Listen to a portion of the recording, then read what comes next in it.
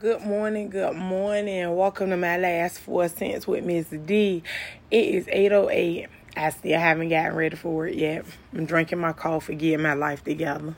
I'm going to be there. I'm going to be there. It may not be timely today, but I got some things on my mind. I went to sleep, woke up with this on my mind. Y'all know I've been in Samuel with Hannah and Peninnah.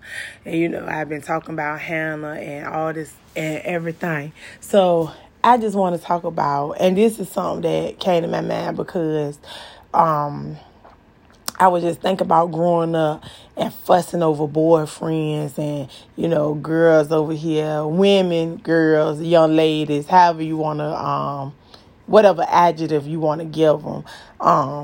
Argue and fuss over men, black men, any man. We know there is a shortage of our black men. And at the rate they're going, they dying in the street, they incarcerated, they non-binary, they bisexual. There is a lot of adjectives and a lot of descriptors we can give to our men and young women. But I was thinking, I said, now, Hannah was in competition with Peninnah. And we focus on that, and I know she birthed a great prophet. But check this out. Peninnah was jealous of Hannah, too. She was jealous of the love Hannah got, and Hannah was jealous of the children. And every child, this came to my spirit, think about it to my mind, every child that Peninnah birthed represented something. Just like Leah, if you go back and look at her and Rebecca. Every child represented a part of Peninnah that she was missing in herself. Rejection, abandonment, validation. She needed to be confirmed, reaffirmed. I can go on and on and on. Comparison, not enough, settling. Lord, I could go on and on and on.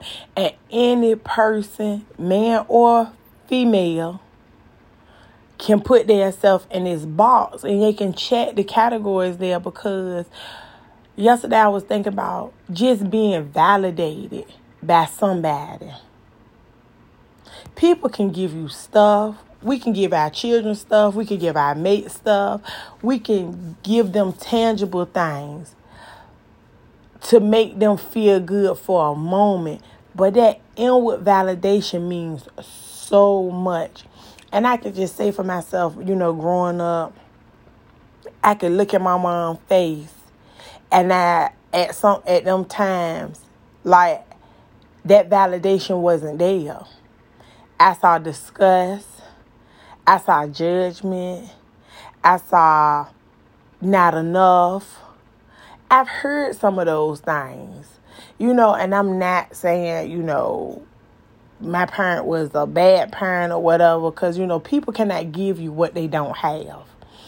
And like I just go back and say that, her husband, this man could not give either one of these women what they truly wanted. No person can fill in those gaps of rejection.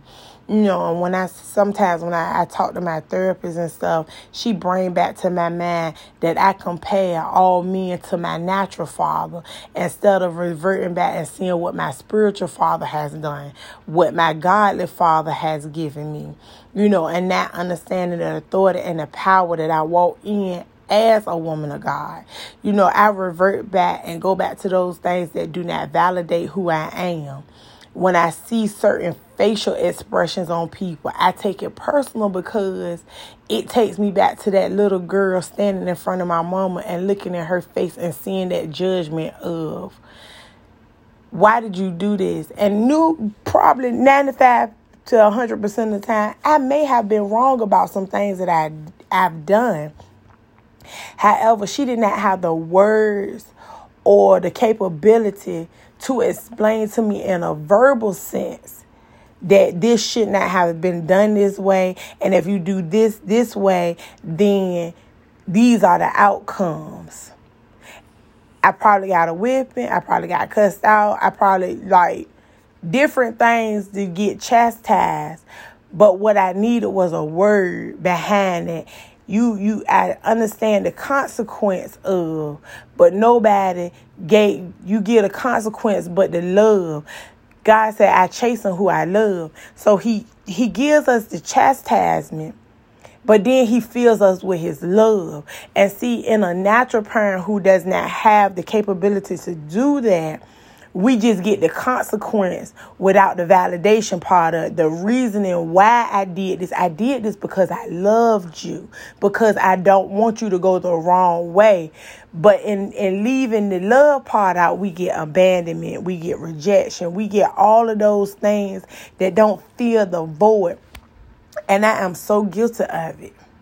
I'm so guilty of doing the same things to my kids. Always in survival mode, living off raw, negative emotion. Just in these last couple of years, I have really found out who I am as a person. And Lord, the relationship that me and my children have has gotten sweeter, because now I know the void's there. And now I'm trying to plug in the holes with the grace that God has given me to say, hey, I was wrong about some stuff. I let my fight over things, because the man represents a thing. A thing that cannot feel or fulfill my destiny. That's why God said you need a helpmate. You need somebody that's matching. They're equally yoked. Sometimes we're going to just be alone. Sometimes we make bad choices, and we settle for what we can get our hands on. I know my grandma told me one time, and this is just so coming to my mind right now, just sitting here. She said, a half a man is better than no man at all. I beg to differ. And I want everybody to hear this. A half a woman, a half a man. I don't want no half nothing. I don't want a half shoe. I don't want a half coat. I don't want a half of nothing. If you cannot come to me wholeheartedly with your full set and my full set, and we make it a bigger set, I pass you by. I wish I had learned that at least 10 years ago. I wish I had learned that. But that's not true. See, we not splitting hairs no more. Like I tell you, my last 4 cents